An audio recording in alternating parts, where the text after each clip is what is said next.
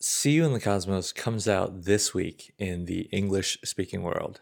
To coincide with our launch week, we have a short episode about another launch, the internal launch, that happens inside a publishing house. These are big events. Dozens of people from across the different departments gather inside a big conference room, and it's at these launches that the editor first presents the novel. This week on See You on the Bookshelf, we talk about the room where it happens. Oh, the room where it happens. I've been listening to the Hamilton soundtrack. Yes, that was a Hamilton reference. I'm sorry. I couldn't resist.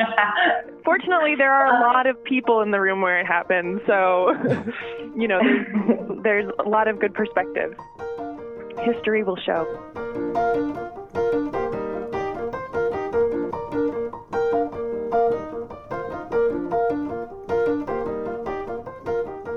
We call it launch, where we're sort of launching the books before our sales and marketing and publicity, et cetera, teams. You probably know that voice by now. That's Jess Garrison, my editor in the U.S. It's a big room where the imprints will sit up at a table at the front of the room. Everyone who has books to present will sit there, and then there's sort of one of those. If you were in like a hotel meeting, if you went to a hotel for a big offsite meeting, the tables would be sort of arranged in like a U shape or like a rectangle with one side missing. It's kind of that kind of setup where you have all of your salespeople, your marketing people, your school and library marketing people, your publicity people, your international sales people, audio. It's pretty much everyone who has a stake in the books and a hand in getting them out to their readers is present. Maybe not full departments, certainly not full departments, but a lot of people. And then there's a little bit of seating sort of around for people who aren't necessarily contributing to the conversation, but are there to sort of hear what's on tap for the coming season. Whatever season is being launched. So these launch meetings, at least where Jess is at Penguin in the US, happen once a season. Publishers typically work in seasons. It's kind of like in fashion when you'll have a fall or summer collection. And something that editors think about even when they're acquiring a book is, okay, here is where it might fit in the list of books that we're publishing for an upcoming season. So I think this works slightly differently between Jess and I. And that, once again, is Anthea Townsend, my editor in the UK. For me, it's quite a small group initially. I mean, bearing in mind, everybody, a wider group will have heard about the novel and or read some of it as we're acquiring. So they've kind of had like a sneak peek, if you will, when everyone's got on board and got excited at that very first kind of stage. Mm-hmm. And then later down the line, usually at my end, it's kind of about 12 months pre-pub. That's pre-publication. It's probably a group of like 25, 30. And it's where I will give a quick rundown of, why I acquired the novel, what I first saw in it. And then I will circulate the manuscript. And then there's a little bit of time. And then I present it which I think is more similar to Jess's launch meetings, where I present it to our sales team very specifically for their purposes of selling on. So it might vary slightly in terms of the order of things, but I think the idea behind Jess's launch and Anthea's meetings is the same. It's really the first time that you as an editor get to have everyone together in one room and make it happen. Like you are presenting a book that you've worked on with an author, and in this case, another editor for a really long time, for months. And the editor's trying to convince them not only to read it, but also to get excited about it, as excited as she is. It reminds me of what my agent, Jessica, said. The most important thing is that the book is matched with an editor who is at a publishing house and in a position to make their passion amount to more people getting passionate about it. That's why it's so important for an editor to love your book from the very beginning, from the moment of acquisition. And with that passion, the challenge then becomes trying to help their colleagues see what they see in the book.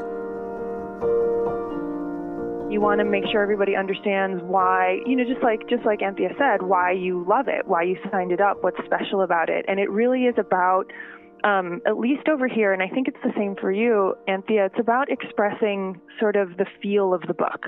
You don't get up there and talk about every nuance of the plot. In fact, I try not to talk about the plot at all.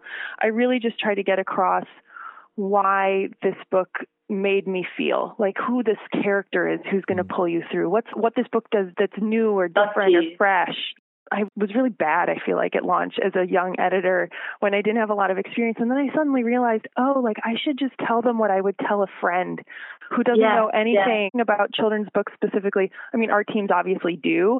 But if you get down to just what made it impactful for you, if you compare it to another book, if you compare it to a movie, you just like kind of get people to understand what it is that you see in it. And that's what you do when you're having like dinner with a friend. You're like, I read this book. It's kind of like this, but it's also like this.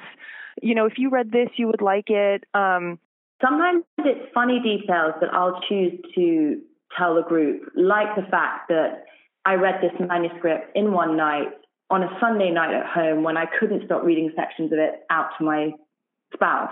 It's something like that just teases that people go, oh, right, okay. It kind of lodges, and then you go on to talk about, it's just, I think you put it rightly, it's like what it made you feel, why you felt it so special, not the necessarily the nuts and bolts of every single plot event. And I know when I'm really excited presenting something, it's like there's so many things I could say, and actually the challenge is picking out just 3 things or 4 things about the novel and about the book or the character that will really land. Yeah, and you're talking about the author a little bit, obviously, the person who created it, and who they are and what they bring to this.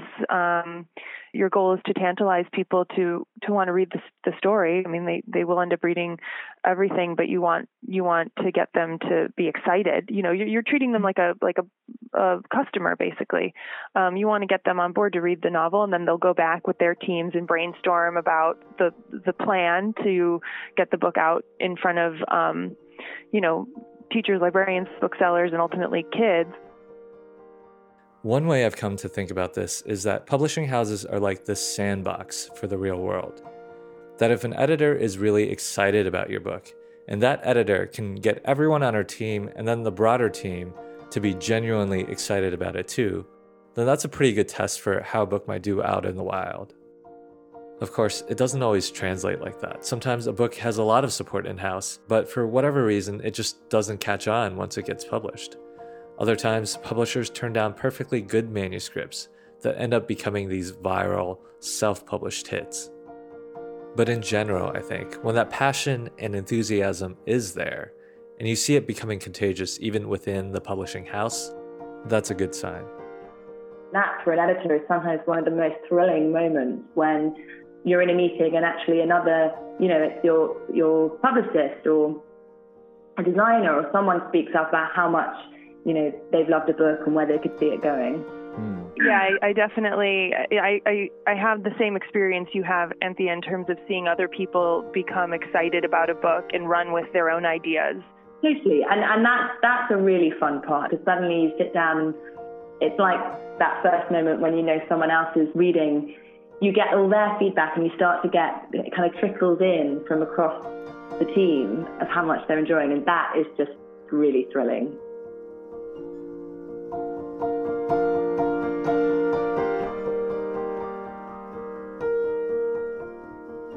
Speaking of feedback trickling in, as the book goes on sale this week, I'd love to see and hear yours. You can tweet, Instagram, etc. at me on your various social medias. I'm at Jack Chang. You can also use the hashtag #SeeYouInTheCosmos. Thanks once again to Jess Dandino Garrison, Anthea Townsend, and Jessica Craig. Thanks also to St. Benjamin for the music for this podcast. You can find links to everyone in the show notes for this episode. Also in the show notes, links to order See You in the Cosmos online and from your local bookstore. It comes out this week.